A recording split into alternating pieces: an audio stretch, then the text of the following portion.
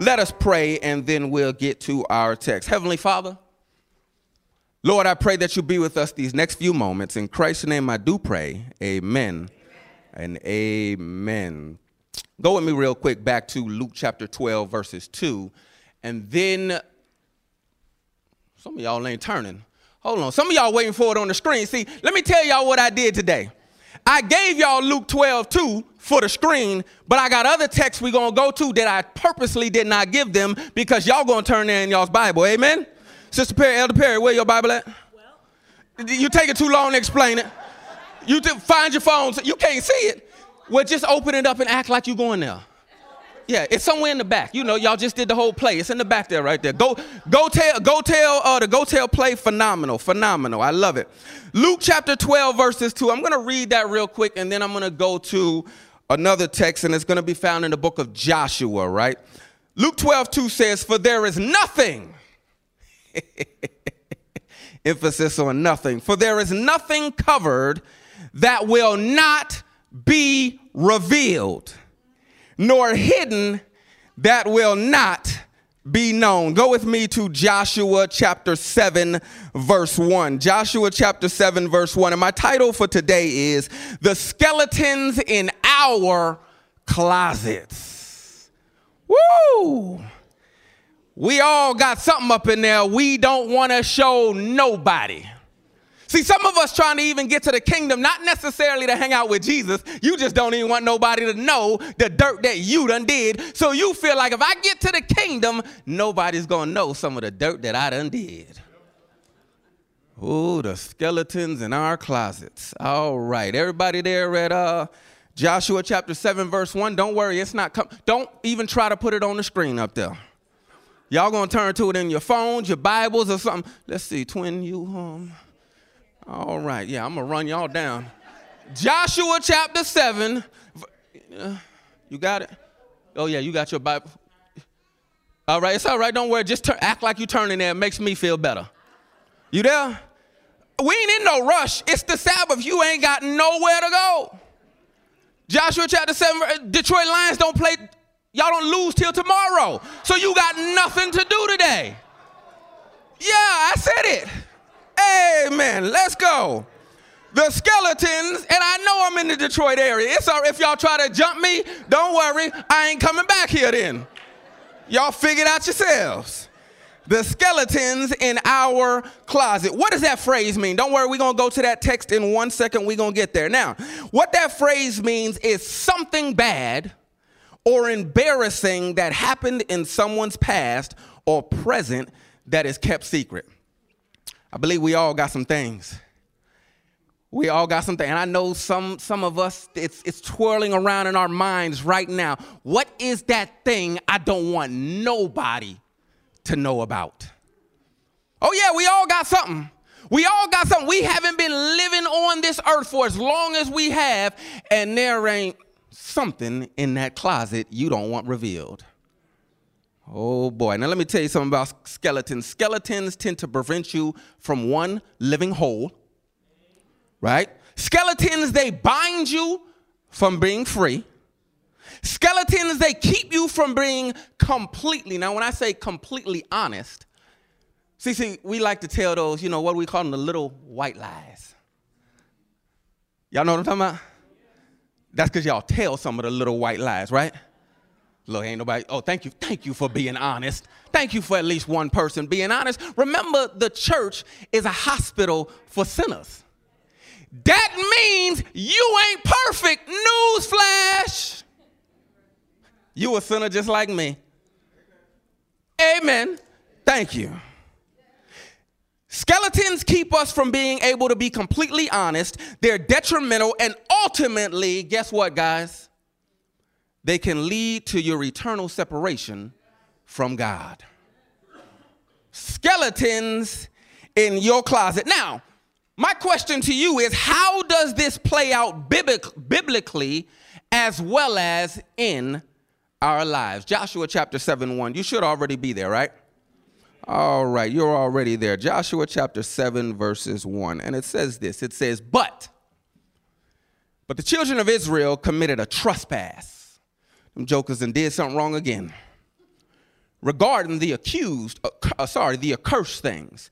For Achan, the son of Carmi, the son of Zabdi, the son of Zerah, of the tribe of Judah, took of the accursed things, so the anger of the Lord burned against the children of Israel. Now, you can keep your hand in Joshua chapter 6 or 7, because what I'm going to do today is I'm going to tell you the story. Now, as I tell you this story, I'm going to stop along the way, right? I'm going to stop along the way, and I'm going to pinpoint certain things that are in the story.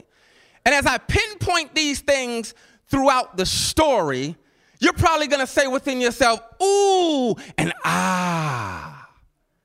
But just watch how God operates in this particular story. Is that all right? All right, now I don't know how most of you pronounce most of the names in the Bible, but you read how I just pronounced these particular names of the Bible. You may say them a different way. I may say them wrong, whatever. But what I need you to understand is nothing in the Bible, right? Nothing written in the Bible is just put there as space fillers. Y'all know how y'all ever wrote a paper in school, right? And you're about one whole page short of making the assigned amount of pages all y'all been there. And you start filling it up with a bunch of ands and its and thes and but, a whole bunch of stuff, because you gotta fill up the paper to make your 10-page paper assignment. Y'all know what I'm talking about? That's all right. I'm not the only one, right? All right. So the Bible's not like that, though. The Bible is not like that. The Bible does not just put words in there just as space fillers. Names are not there just so you can't pronounce them. Names are not there just so you can speed past each of the names. You know how they get real hard, right? And I can't pronounce that one, or that one, and you just end up skipping the whole verse. But what I need you to understand is these names are there for a purpose. Is that all right? All right, we've established that point, right? So here we find the children of Israel in Joshua chapter 7, verse 1, have committed a trespass. They have done something wrong. They did something that they were not supposed to do, and now they find themselves in what I would call a predicament. Any of y'all ever been in a predicament before? Y'all been in a sticky situation? You know what they call it, between a rock and a hard place, right? See, they find themselves in between a rock and a hard place. They're in a very sticky situation. Now, going backwards to give you just a little bit of context of how we got to Joshua chapter 7, verses 1, right? The children of Israel have now already crossed the Jordan River. They've already wandered in the wilderness for 40 long years. I'm only 41. So that means they was marching for a long time, folks. Walking around in circles for a long time. And you realize the journey wasn't even supposed to take 40 years. But it's because of their actions and their unbelief and all the rest of it that they wandered so long in the wilderness. That should tell you something as we're wandering around this world. Certain things God can't bless you with because of how you keep acting. You find yourself just wandering. But finally, these individuals have crossed over the Jordan Sea. The Jordan River. They crossed over the Jordan River and they were coming to this big, magnificent city called Jericho. Jericho was a city with high walls and these were military individuals. And God instructed them to do something specific in order to win the battle over Jericho. Now, I don't know if any of y'all ever been in any kind of battle before, but to tell me, if I was a warrior, just go out there, walk around the city and make some noise. First, you're going to be quiet. You're going to walk around in circles and you're just going to be quiet. You know, in this day and age, you'd be termed as crazy. We're going to defeat the enemy, but all we're going to do is walk in circles. That's all we're going to do. You're going to walk in circles. But then at the appointed time, you're going to walk around the thing in silence, but then you're going to make some noise. Ah! That is the worst battle plan ever. There's no secrecy. There's no hiding. These were definitely not the Marines, the Navy SEALs. It was none of that. It was individuals that were being led by God. See, everything that God tells you to do isn't necessarily going to make sense. See, a lot of us, we get hung up on not doing anything, even though God is leading, because we want it to make sense to us. The reality is certain things God leads us to do make no human sense. So we're going to walk around this city. We ain't going to say nothing, number one. And then at the appointed time, we're going to walk around this city, and then we're going to make some noise. Ah! And then what you're going to see is the walls are going to start tumbling on down. Now, in Joshua chapter 6, verses 18, God told them something, though. God told them something specific even before they took Jericho. And here's what it says in Joshua 6:18. It says, and you, by all means, abstain from the accursed things, lest you become accursed when you take of the accursed things and make the camp of Israel a curse and you trouble it. God said, don't you touch nothing up in there. Whatever you see, you leave it. Oh, but you know how we are. You know how we are. And don't raise your hand, but anybody ever stole anything in here before? I'll raise my hand. Yeah. Thank you for being honest. See, many of us have been stealing every week by not returning our tithe and our offering. Oh, let me just throw that one out there right there for you. See, you think I'm only talking about 30 years ago before you came back into the church, right? Oh, no. You've been stealing from God with your time, your tithe, and your offering. 3 of them items while coming to Ypsilanti Seventh-day Adventist Church every single Sabbath. Oh, boy. Yeah. So these individuals are told by God himself, don't touch nothing. When you see all of the good stuff in there, you leave it alone. All right, we ain't gonna touch nothing. We ain't gonna do nothing. You know how you tell somebody you ain't gonna do something, but you got your fingers crossed a little bit because you just know, I'm still gonna do it, even though they told me I ain't gonna, don't do it. So we come now to Joshua chapter 7, verse 1.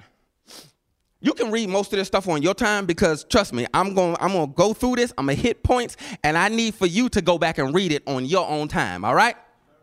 Amen. So we arrive at Joshua chapter 7, verse 1. We arrive there at Joshua 7, verse 1 after these individuals have now overtaken the city of Jericho, but now they were to take over a small little itty-bitty city called Ai. They had already defeated Detroit. Detroit was defeated, but now they needed to come to little old bitty Ypsilanti. And they thought because we just took this big old city of Detroit, this big old motor city of Detroit, we took over the Ford building and all the rest of the buildings, right? We took it all over. We're going to come up in the Ypsilanti and we just going to take Ypsilanti by storm. We're going to do our thing. We got our spears, our swords, and we're going to handle business up in there, right? That's what they thought. See, God had told them everything your foot touches is going to be yours. That was the promise. However, you then find later on down in Joshua chapter 6 where these individuals are running from the people of Ai. They're running for their lives, and not only that, they've been defeated. Oh, you know those moments where you thought God told you to do something and you just didn't do it the way you were supposed to do it, and then you find yourself defeated, and what do? You blame God. Oh, yeah. We all know about those situations because we live those situations every single day. We blame God for our misfortune when it's really your fault. If we take some ownership. It's really our faults for certain things, and then we come back crawling to God and we say, but God, didn't you say this? But God, didn't you say that? Yes, but I also said, don't you dare touch nothing of that accursed thing. We forget that part. And so these individuals, they're running now. They're running from this small city of Ypsilanti, right? And they're saying, what in the world just happened? Then as you read on in Joshua chapter 7, you find where Joshua now is on his face before God. He's literally laying with his face in the dust, trying to figure out what in the world happened. God, didn't you say this was going to happen? God, didn't you say this was happening?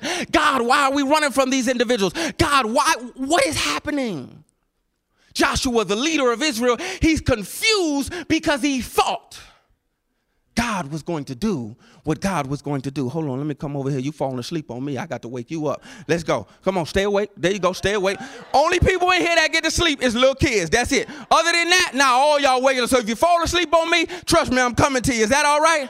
Because I know if any of your students fell asleep in class, you'd wake them up. I was at the school on Thursday. I know y'all wake them up. Amen. You fall asleep on me, I'm coming to get you. So that means go to sleep Friday night early, wake up so you can stay awake in church. Is that all right? Y'all don't get no pass either because y'all like 10th and 11th grade. Y'all don't get no pass. Y'all stay awake. Y'all got to stay awake too. Let's go. My son, he back there awake. That means all y'all got to be awake. Thank you, Tamika, and thank you, Shauna, for keeping him awake. Amen. Let's go. Oh, yeah, I don't mind embarrassing you. At all. Trust me. So here we go. Joshua, he's flat on his face. But God, why? God, what has just happened? God, didn't you just give us a promise? God, you said that everything that we touch, our feet, you would give it to us. But now we're defeated. And imagine the anguish that Joshua is feeling. Imagine the pain that Joshua is feeling. He's got to lead these people, and he's got to lead them well. However, as a leader, he's seeing people around him die. Ooh. You see, one thing about being a leader, right? And you see individuals that once were in church, that you baptized, and they walk away. It hurts you a different type of way. Because you know all of the effort that has gone into saving one soul. The Bible says all of heaven rejoices over that one soul, right? And when that one soul starts to walk away from the kingdom of God, it hurts. And so you can imagine Joshua feeling all the pain and all of the anguish, and he's laying with his face in the dust, acting as a mediator between God and man right now, trying to figure out what he needs to figure out. So Joshua, he's talking to this angel, the angel of the Lord, and the angel is telling him, you need to do something. See, he tells him, somebody has done something in the camp that was not supposed to be done. Oh boy. Something has transpired that was not supposed to transpire. I told you in Joshua chapter 6, verses 18, don't you touch nothing, don't you grab nothing. It is all a curse. Leave it alone. But now he tells him, I need you to do something, right? And when you notice in Joshua chapter 7, this is all around Joshua chapter 7, verses 10, 11, 12, all that kind of stuff right there. Joshua, God, the angel of the Lord tells Joshua in Joshua chapter 7, verse 14, he says to him, in the morning, I need you to do something. In the morning. Now, let me pause right there for a second. God is several things that you and I aren't. Well, he's a lot of things that you and I aren't, right? There is something called communicable traits and incommunicable traits. What are they called? Y'all some good students. That's all right. If you fall asleep on me, I'm going to bring a ruler next week and I'm going to start tapping y'all. Y'all ever been beat in school before? You know, I was a little weird student and I got beat in school. That's back in the 90s when they had the thingy and they would actually, yeah, I got whooped in school, right? Exactly. So we're going to have to implement that maybe here a little bit, keep y'all awake. All right, y'all just stay awake on me. So God is several things that you and I aren't. There is incommunicable traits and there are communicable traits. The communicable traits are what is known as the fruit of the Spirit.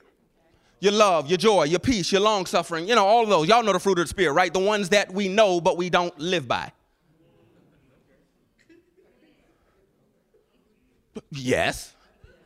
We know them here, but we don't live them here often, right? Those are what you call communicable traits.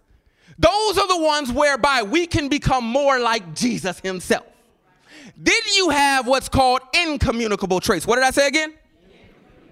Amen. Y'all are here with me. I got to keep y'all with me, right? Incommunicable traits. Incommunicable traits, and you know these traits, they're the fact that God is omnipotent. What does omnipotent mean? All right, y'all going to talk to me today. He's omnipotent. There's also the fact that he's omnipresent, everywhere at the same exact time. And there's also the one where he's omniscient, all-knowing, right? So that means he knows all the dirt that's up in your closet.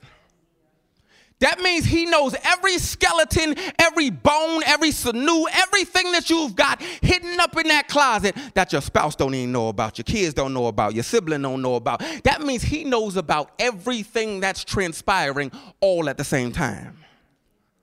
Those are incommunicable traits. God does not give those traits to us. The fact that he's all-knowing, has the ability to be everywhere at the exact same time, and he has all the power in the world. Incommunicable traits. Y'all just learned something today, right? Amen. Now, when you come to Joshua chapter 7, verse 14, the angel of the Lord says to Joshua, in the morning, I want you to line up the children of Israel. I want you to line all these individuals up because now we're going to go through what's called a process of elimination. Now, keep in mind, God already knows who did what. So who is this for? It's not for God. I need you to understand this. I need you to understand. God could have told Joshua, hey, yo, Joshua, I got to put it in my own vernacular. Y'all put it in how, if you want to put it in King James Version vernacular, cool with you, but I'm going to put it in my vernacular. Hey, yo, Joshua. Say, Josh. Say, such and such stole what's his name. Let's go get him. What's up?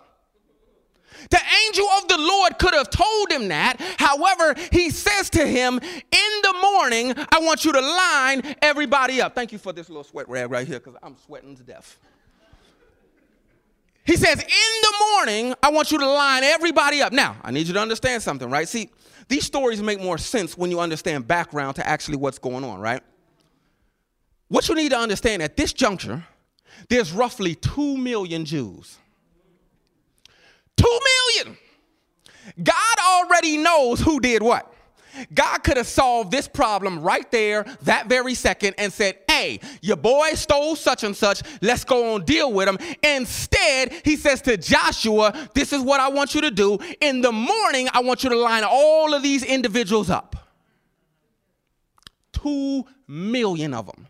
But not just line them up. He then says to him, I want you to line them up by tribes. Y'all know how many tribes there were, right? There were 12 tribes. And then what we're going to do is we're going to go through this process of elimination, and we're going to get to who did what and why. In the morning. In the morning, right? So then the next morning, Joshua wakes up. Joshua wakes up and he assembles all of the people, the men, the women, the children, the donkeys, the horses. He assembles everybody and everything, and now it's time for them to line up. This is around Joshua chapter 7, verses 15, 16, 17, and 18. You read it on your own time. I'm paraphrasing it, right? But it's all there. Everything I'm about to, it's all there. So he lines them all up, 12 tribes, 2 million individuals, and he starts this process early in the morning, and he starts by saying the individual who stole what they stole comes from the tribe of Judah. Whoa, hold up. You know, y'all ever took a guess on a test before? You know, it's one of them things they call a stab in the dark. Right? And you take a test, and it might be multiple choice, and you don't know the answer because you really didn't study or whatever, and you just taking a guess at it, and it might be right, it might be wrong, here's what I used to do in school. Let me just put a pause right there. This is what I used to do in school. Y'all remember them standardized tests where you bubbled in? Y'all remember those? Some of y'all might have been before standardized tests, but it's all right. I mean, you should say what? Y'all remember the standardized test though, right? And you had the bubble thing, so you had A, B, C, D, and then you had E, F, whatever's after F and J, A, whatever. Y'all know the alphabet. So you had to bubble in the answer, one answer for each of one of the questions. Now, because I never studied, I didn't know the answer, and I didn't care what the answer was. What I would do is I would bubble in A, B, C, and D, and then I would come down and I would bubble down everything on the right-hand side, and then I would come around this way, and I would bubble all these in, and then I would bubble up. So at least I'm going to get one right somewhere in that. I kid you not. I kid you not. When me and Lil Alvy took the ACT test back in 2000, that's exactly how I did the test, and I scored a 14, and that's exactly what I needed to get into SWU. I kid you not. I needed a 14, I scored a 14 bubbling just like that. That's how I did all standardized tests growing up, because I didn't care. But see, when you come to this Bible text, and God now has said, look, line up all 12 of these tribes. We're going to line them all up. He's not taking a stab in the dark. He's leading and directing Joshua to exactly who did what tribe this individual comes out of, what family this individual comes out of. He knows the whole thing. Why? Because he's omniscient. He knows about all the skeletons in your closet. And so he takes the tribe of Judah. Now, I don't know about you, but I kind of would have been a little nervous at this point, right? This is cause for alarm. Again, you've got 12 tribes, 2 million individuals. How in the world do you come up with the exact tribe this individual is from? So that means the rest of the tribes, the tribe of Dan, the tribe of Issachar, all the rest of the tribes, y'all can go back on home and eat breakfast, whatever y'all didn't get to do this morning because you had to come and report for roll call. Understand me? Y'all can now go back and do what you was doing. We just going to deal with the tribe of Judah right now. Somebody should start scratching their head right now. Somebody should really start digging into well, let me not scratch too hard because I'm going to tear skin right there because I ain't got no hair. But somebody should start digging in their heads right now and saying to themselves as they lined up from the tribe of Judah, how in the world did Joshua know that? It's being directed by God. But then look in the Bible. Look. I want to show you something real quick. I want to show you something. Look at verses 17 and 18 real quick. Look at Joshua chapter 7, verse 17 and 18. Y'all there? All right, let's go. Watch what it says. The tribe of Judah was taken in verse 16. Now watch this in verse 17. He brought the clan of Judah, and he took the family of the Zerahites, and he brought the family of the Zerahites man by man. Now, you remember in Joshua chapter 7, verse 1, when I was reading you all those little family names that I might have messed up, but you saw them, right? And he's giving this little lineage of where this individual comes from because it's going to come into play later on in Joshua 7. And we're seeing it again right now where the individual who stole something is coming from. So we're going through this process of elimination. And we see the tribe of Judah is taken. But now within the tribes, you have families. A lot of families. I need you to understand. In each tribe, you probably had over 100,000 individuals. And there's family. You know how the Perry family pretty much occupies this whole church? Yeah. Everybody's a Perry up in here. Any Perrys on this side? Raise your hand. All right, all the Perrys, I guess, sit on this side. Everywhere I turn, there's a Perry, or there's a goddaughter of a Perry. There's a Perry somewhere connected everywhere up in this church, right? So imagine now you have this tribe of Judah with 100, 200,000 individuals, and the family of the Perrys was taken. How in the world does that happen? Now you got to start. Everybody scratch their head real quick. Don't scratch too hard because some of y'all, we don't want your weave or your wig or anything to fall out. I'm bald, so y'all like to make jokes on me all the time. But at this juncture, again, the individual should be scratching his head and saying, hold up. How did you know it was the Perry family that is coming from who stole something? Again, you got to remember, God is omniscient. He knows about the skeletons in your closet. Everything that you keep trying to hide from God, everything you don't want to confess to God, everything you want to keep doing on the side, right? All of that stuff, God's watchful eye is looking and seeing. But you keep hiding the stuff. You keep wanting to suppress the stuff. Oh, no, God's going to reveal. Remember what our text say, for there is nothing There ain't nothing, not nothing, double negative. There's not nothing that won't be covered, that will not be revealed, nor hidden, that will not be known. And so now we've come where the family of the Zerahites are taken, right? Or the family of the Perrys are now taken. And he brought the family of the Zerahites now man by man. Hold up now. Y'all just, I don't know how y'all read the Bible. I struggle just reading through the Bible all fast like. Right? Any of y'all like to speed on the highway? Don't tell the truth, shame the devil. You know good and well all y'all don't do 70 miles. You speed? Yeah, see, you all right, I need to find a lawman, give you a ticket. Thank you for telling the truth. But sometimes we speed through the Bible how we speed on the highway. And we forget to smell the sweet roses in the text.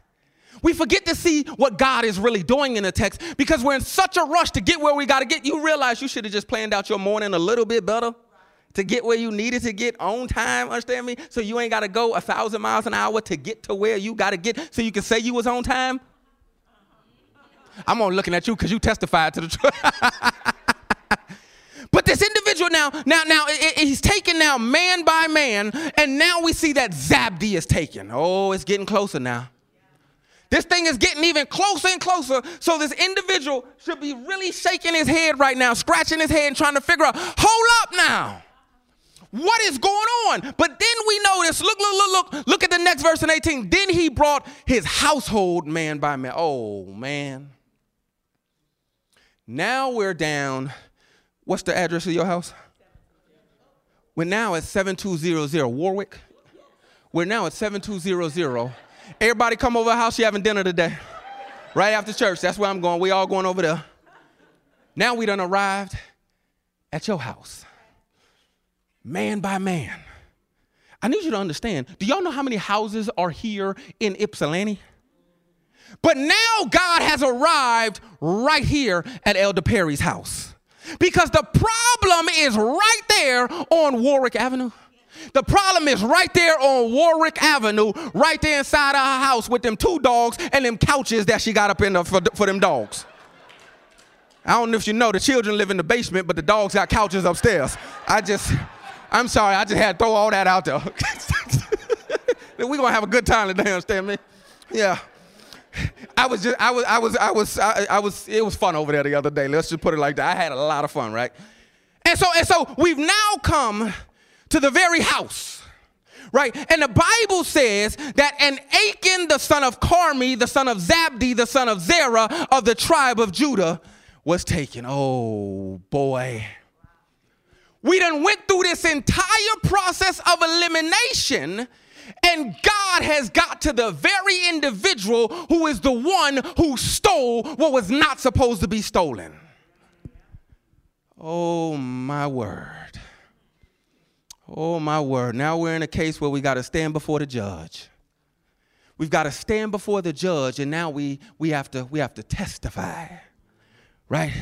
And so when Achan is now taken in the Bible, Joshua says to him, he says, give glory to God, my son. But do you hear the tender love that Joshua has for this individual? Give glory to God, my son. He still calls him my son because remember, he's got to lead these people, so his heart is still with the people. Give glory to him. And then you see in the Bible where Achan now, he makes confession. It's false confession though. He now makes confession and he says, it was I who stole it. Joshua chapter 7, somewhere around verse 20, 19 and 20. He said, it is I who stole it, right? And then he says, when I saw that goodly Babylonian garment, oh boy, you could tell where his heart was right then. You see, your boy say, when I seen them retro J's, right? When I seen them retro Jordans. When I seen them Jordan 1s through 13s. I seen them J's, right? And then the text says there was some wedges of gold up in there too, right? See, we don't really use, none of y'all got, any of y'all got gold? I got pennies, but that's not gold. Any of y'all got gold? So we don't really talk gold like that, right? So when I saw $1 million, and I seen all the life supply of retro Jordans, I couldn't help myself but to take it. When I saw that good Babylonian garment and the wedge of gold, I wanted it. And as the Bible says, I coveted it within my heart. See, as soon as he busted out and said that goodliest Babylonian garment, right then you knew where his heart was at. Because I need you to understand, if that man had a true repentance, he would have said, man, listen, I saw it, I ain't want it, I ain't mean to take it, understand me? But no, his heart, that man's heart was on the garment, and that man's heart was on the money. Right? And so the Bible then says, right? The Bible then says that he now says to Joshua where the stuff was. And he says to them, it is in my tent covered beneath the earth. Oh boy, what are we going to find beneath the earth? Oh yeah, that's why I got that cover right there, because that's all beneath the earth. We're going to find some things up under there. Don't worry, I'm going to show you what's up under there in a little bit. I'm going to read you exactly what's on there, because some of us got some of that stuff still buried. You see, God's been trying to get you to confess and to confess and to confess. You see, how God works is he gives us all an in-the-morning experience. Understand this. God in his omniscience could have easily said to Joshua, Achan stole it, get Achan and stone Achan. Instead, because God is such a merciful God, God is a long-suffering God, he says to him, wait until the morning, because I'm going to give him an opportunity at confession and repentance. Let me back up a little bit. You see, there's particular lenses we should read the Bible through, right? Some of us, we tend to read through the lens of God is just out there to destroy everybody, right? There's a guy named Richard Dawkins, right? Richard Dawkins is an atheist. Richard Dawkins, he's got some major, huge words for what God is. Egomaniacal, he's a killer of babies and all types of stuff like that. And you see a lot of things in the Bible. But if you don't understand the context of what is actually transpiring, it's not going to make sense. And you're going to form a skewed and off judgment about my God, right? One lens you need to read God through, right? See, the book is titled Joshua. What's it entitled? Thank you for talking to me. The book is entitled Joshua. The name Joshua literally means God, the God who saves. God is a God of salvation. And so it is imperative that understand that when God operates, he's not operating just to blot you out of existence. He's first trying to save you and trying to save you and trying to save you. And all of us all through our lives have millions of in-the-morning experiences. It's those experiences where God says, yeah, you've done wrong. I could blot you out, but I'm not. I'm giving you another in the morning. You messed up today, but I'm not going to blot you out of existence. I'm going to give you another in the morning. And you've gone through 10,000 of those in the mornings, and God says, I'm going to give you another 10,000 of those in the mornings, because God is a God that's trying to save you. And so it's easy to get to Achan when you don't understand what's really transpiring. It's easy to get to Achan and just see, oh my word. Not only is is Achan getting stoned, have you ever realized that the children are getting stoned too? You ain't never scratch your head and wonder why the children got killed too? Oh yeah, don't worry, I'm going to explain to you why the children got killed too. You see, when you look at the word of God, and if you just do the surface reading, right, and you don't look at the background at all, some of this stuff is not going to make any sense. So you're going to look at it and you're going to scratch your head and you're going to say, God, why would you kill the children? They didn't do anything. See, that's what you think. That's not what I think. That's not what I think at all. Why? Because I studied the background to this and I understand why the kids had to get knocked off too. If y'all don't ever understand any of my vernacular, go to Black Urban Dictionary or something like that and figure it out. It's on the Google. It's just the way I talk. You'll figure it out from there. Or just ask somebody that's used to be cool or is still cool, or somebody gonna help you out up in here, all right? That's all right? All right. So you get to the part of the text, you get to the part of the text where this individual now is taken to the valley of Achor to be stoned. but also his children, his family, his tent, his donkeys, all of it is about to get stoned and burned with fire. Why? Okay, don't worry, I'll tell you why. Don't worry, we're going to get to what's up under there too, because some of us got some of that stuff that's up under that thingy right there.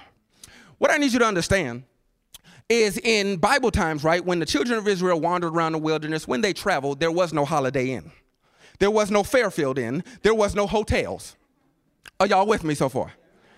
So if you read into the text your 21st century mindset of they had hotels, they had great lodging to stay in, then you are going to misunderstand what the text is trying to tell you. They had no hotels. It was no bed and breakfast like that.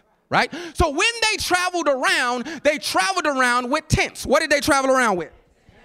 They traveled around with tents. You remember Exodus 25:8, let them make me a sanctuary that I may dwell among them. What was the sanctuary? It was a tent.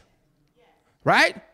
And if you've ever seen a picture or ever read the book of Numbers, right, you notice how the sanctuary was in the middle of the congregation and all of the tents were around it, right? They resided in tents. Now, what I need you to understand about these tents, right? There were different kinds of tents as they traveled. So when they got to different places, they would reside there and they would set up their tents. Y'all with me so far? All right, got to survey that none of y'all sleep, because if you sleep on me, you're going to miss this, right? So they would set up their tents. Now, the first tent that you had was called the family tent. What's it called? The family tent. The family tent was the portion of the tent where you would go for family worship and things like that. You know, the things that most of us, we don't have in our own homes anymore these days? Yeah, that.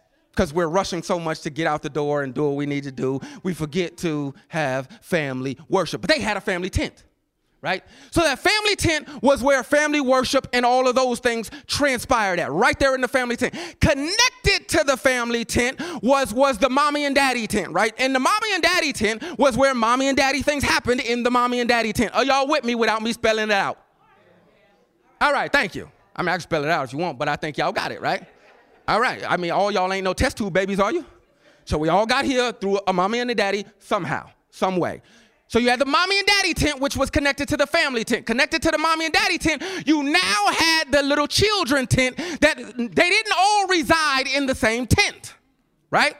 Now, what I need you to understand, right, when you had this family tent, what they would do is, because they would travel around to dusty areas and they would travel around where there was grass, they weren't so prehistoric where they would just lay on the grass and lay in the dust, right?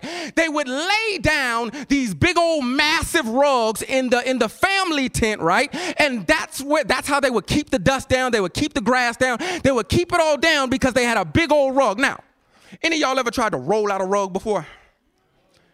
You ever tried rolling out a big old rug by yourself and you notice when you roll that rug like in the center, this side starts to go this way and you have to kind of back it up and you have to go this way, right? What works best when you roll out a big old huge tent is when you have enough people to cover this side, this side, this side, this side, and this side, and now we can all roll out the tent together. So in the family tent, they had to lay down the carpet. They had to lay down this rug. And you notice what Achan says. It is in the tent and it is covered up underneath the earth. And not just one person could roll out the tent, roll out the cover, roll out the rug. This start making sense to you? See, what I need you to understand, the Bible says in Deuteronomy 24:16, you ain't got to turn there. The Bible says, fathers shall not be put to death for their children, nor shall children be put to death for their fathers. A person shall be put to death for his own sin. Them children was involved in the cover-up too. Everybody was having an in-the-morning experience. You see, when Achan stole this stuff and he buried it underneath the earth, he might have buried it himself. However, he needed the entire family to help him roll out the rug. So he covered it up and all of his family members aided in the cover up as well. Oh boy, what do we got up under our tent, right? What do we got up under our rugs? See, some of us, and we keep these things hidden. Some of us, we got up under our rugs some gossip. Oh boy. We gossip. It's that thing that we keep mess going on in the church that doesn't need to keep going on. Nasty old gossip, but we keep that thing buried and covered up as a skeleton in our closet. But trust and believe it is all going to come to light. Some of us, we keep buried that foul language. Some of us, we still got an old sailor's mouth. Y'all know what a sailor's mouth is? You still dropping F-bombs out there when you ain't got no reason to be dropping F-bombs unless it starts with faith. That's it. But we're still carrying around this bad, foul language right underneath the ground. We also got hate. Oh, boy. See, some of y'all ain't no murderers. Some of y'all ain't never tried to murder nobody, but you actually have. Because some of y'all live with some hate deep up in you. Somebody done did you something wrong, and you can't even forgive them.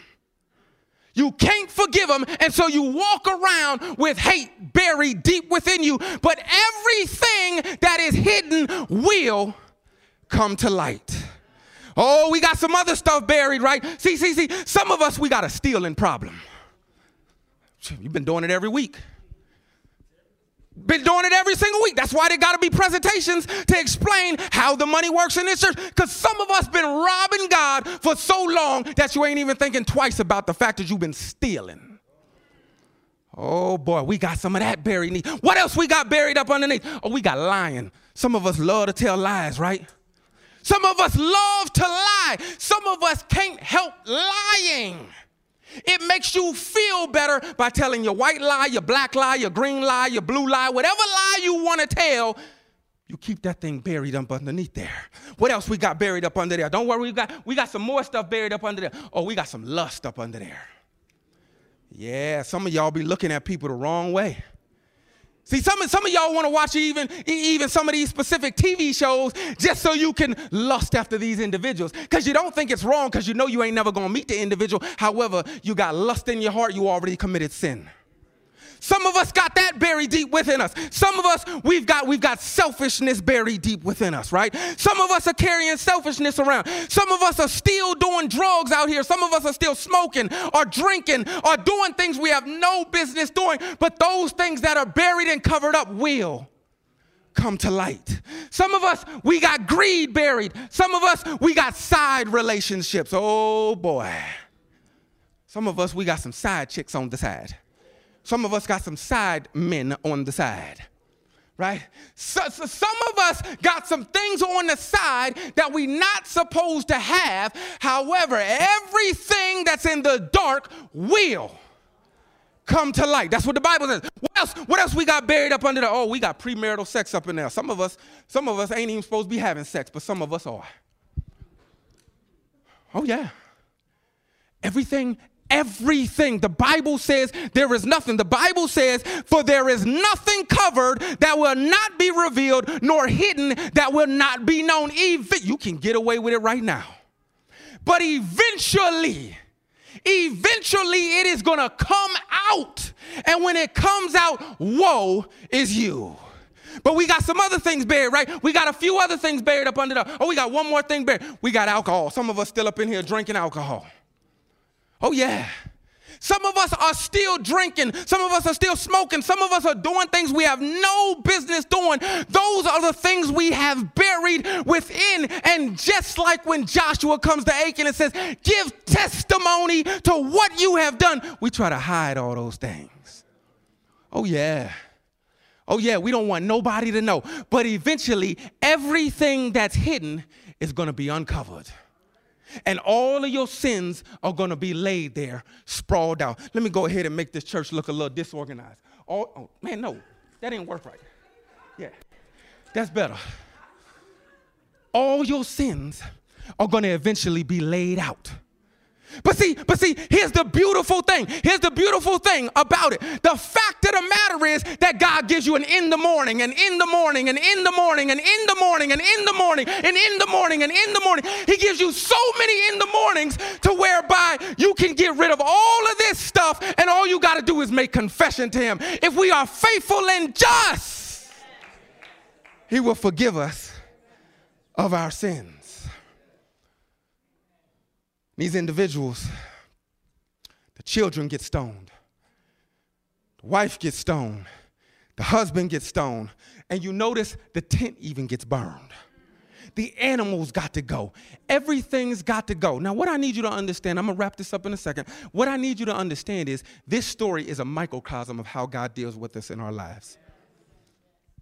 You notice at the very end of this story, they get stoned with stones and burned with fire. Revelation chapter 6, what are those individuals crying for when Christ returns at the brightness of, let the stones and the rocks fall on us? Let the stones and the rocks fall on us. And what do individuals who don't make it into the kingdom receive? They get burned with fire. This story, my friends, is a microcosm of how God deals with us. He gives us chance after chance after chance after chance, but eventually, he's got to step back and he's got to say, he that is filthy, let him be filthy still. He that is righteous, let him be righteous still. And so whatever sin you keep buried underneath the ground, it will be revealed. So what are you waiting for? Why do you keep holding on to that sin? Why haven't you given it up yet? What is that thing within you that is keeping you from letting go and letting God? There's a song in the Bible, that simply says these words: all to Jesus I surrender. All to thee I freely give. I will ever love and trust you, in your presence daily live. And the chorus simply goes, I surrender all. I surrender all to thee, my blessed Savior. I surrender all. What are you waiting for? God has given you chance after chance. He's given you time after time after time to get it right. God is not some vindictive God that's just waiting for you to step to the left when you should have stepped to the right so he can blot you out of existence. That's not the God of love who we serve. He's a God of love, a God of mercy, a God of justice, a God of patience, a God that says, I'm going to give you so many in the mornings, you won't even be able to count them. I'm going to give you opportunity after opportunity to dig up what you've got hidden up underneath that earth. But do you understand, the more you keep hidden and those around you that know you keep hiding it, they're going to even end up in the same fate that you are. You saw the naked story because they helped them bury it and cover it up. Folks, like I said, when it comes to prayer meeting, it's not just about you. There are individuals that know your dirt. And those individuals aren't even holding you accountable to that dirt, that are going to be held accountable. No person is an island unto themselves. It's time to surrender all, folks. When you stop being, that's when true church can really begin. We can talk about it all day long. But folks, some of us got to let some stuff go. Close your eyes, bow your heads. Close your eyes, bow your heads. I don't know what your journey is in life. I don't know where you are. I don't even know everybody's name up in this church yet. But the fact of the matter is, God is omniscient. He knows. And he knows what skeletons are in your closet. He knows exactly how many chances he's given you, and he's willing to give you another chance and another chance and another chance. And I just want to know today, is there one individual that has something buried? You don't have to say what it is, but is there one person in there that has something buried that says, I want to let it go today? If that's you, please stand. If there's just one thing you have buried that you want to let go, bless your heart, bless your heart, bless your heart, bless your heart. You have something buried that it's time for you to let go and let God. You don't have to be like Achan. You don't have to be like his family. You don't have to be like the tent. You don't have to be like the animals. You don't have to be stoned and burned with fire, because we serve a merciful and a loving God that gives you chance after chance. But soon and very soon, folks, it's going to be too late. If you hear his voice today, harden not your hearts. And I don't know, I just want to be so bold just now. I don't even know what everybody's status is right now. Maybe you've been baptized before. Maybe you have not been baptized before. But maybe, just maybe, there's an individual in here that wants to go down into that watery grave. You're going to go through Bible studies and different things like that. But is there one individual that wants to give their life fully to Jesus Christ and get baptized into that watery grave? If that's you, I ask that you just come on down this aisle right now. And if you can't come down this aisle, just raise your hand. I'll come to you. Is there one? Is there one? I'm not into holding appeals for 10 minutes or 5 minutes. You know what decision you need to make. If you hear his voice, harden not your heart. Heavenly Father, Lord, you see these individuals standing. You see these individuals sitting too. Lord, you know everybody's situation, Lord God, and I just pray that whoever had something buried, they yield it up to you. Lord, you're a God of mercy. You're a God of a million chances. Continue to work with us, Lord, us wayward, sinful human beings. But at the end of the day, Lord, I pray that we all can stand on that sea of glass and hear those words, well done, thy good and faithful servant. We praise you and we bless you. In Jesus' name I pray. Amen and amen. You may be seated.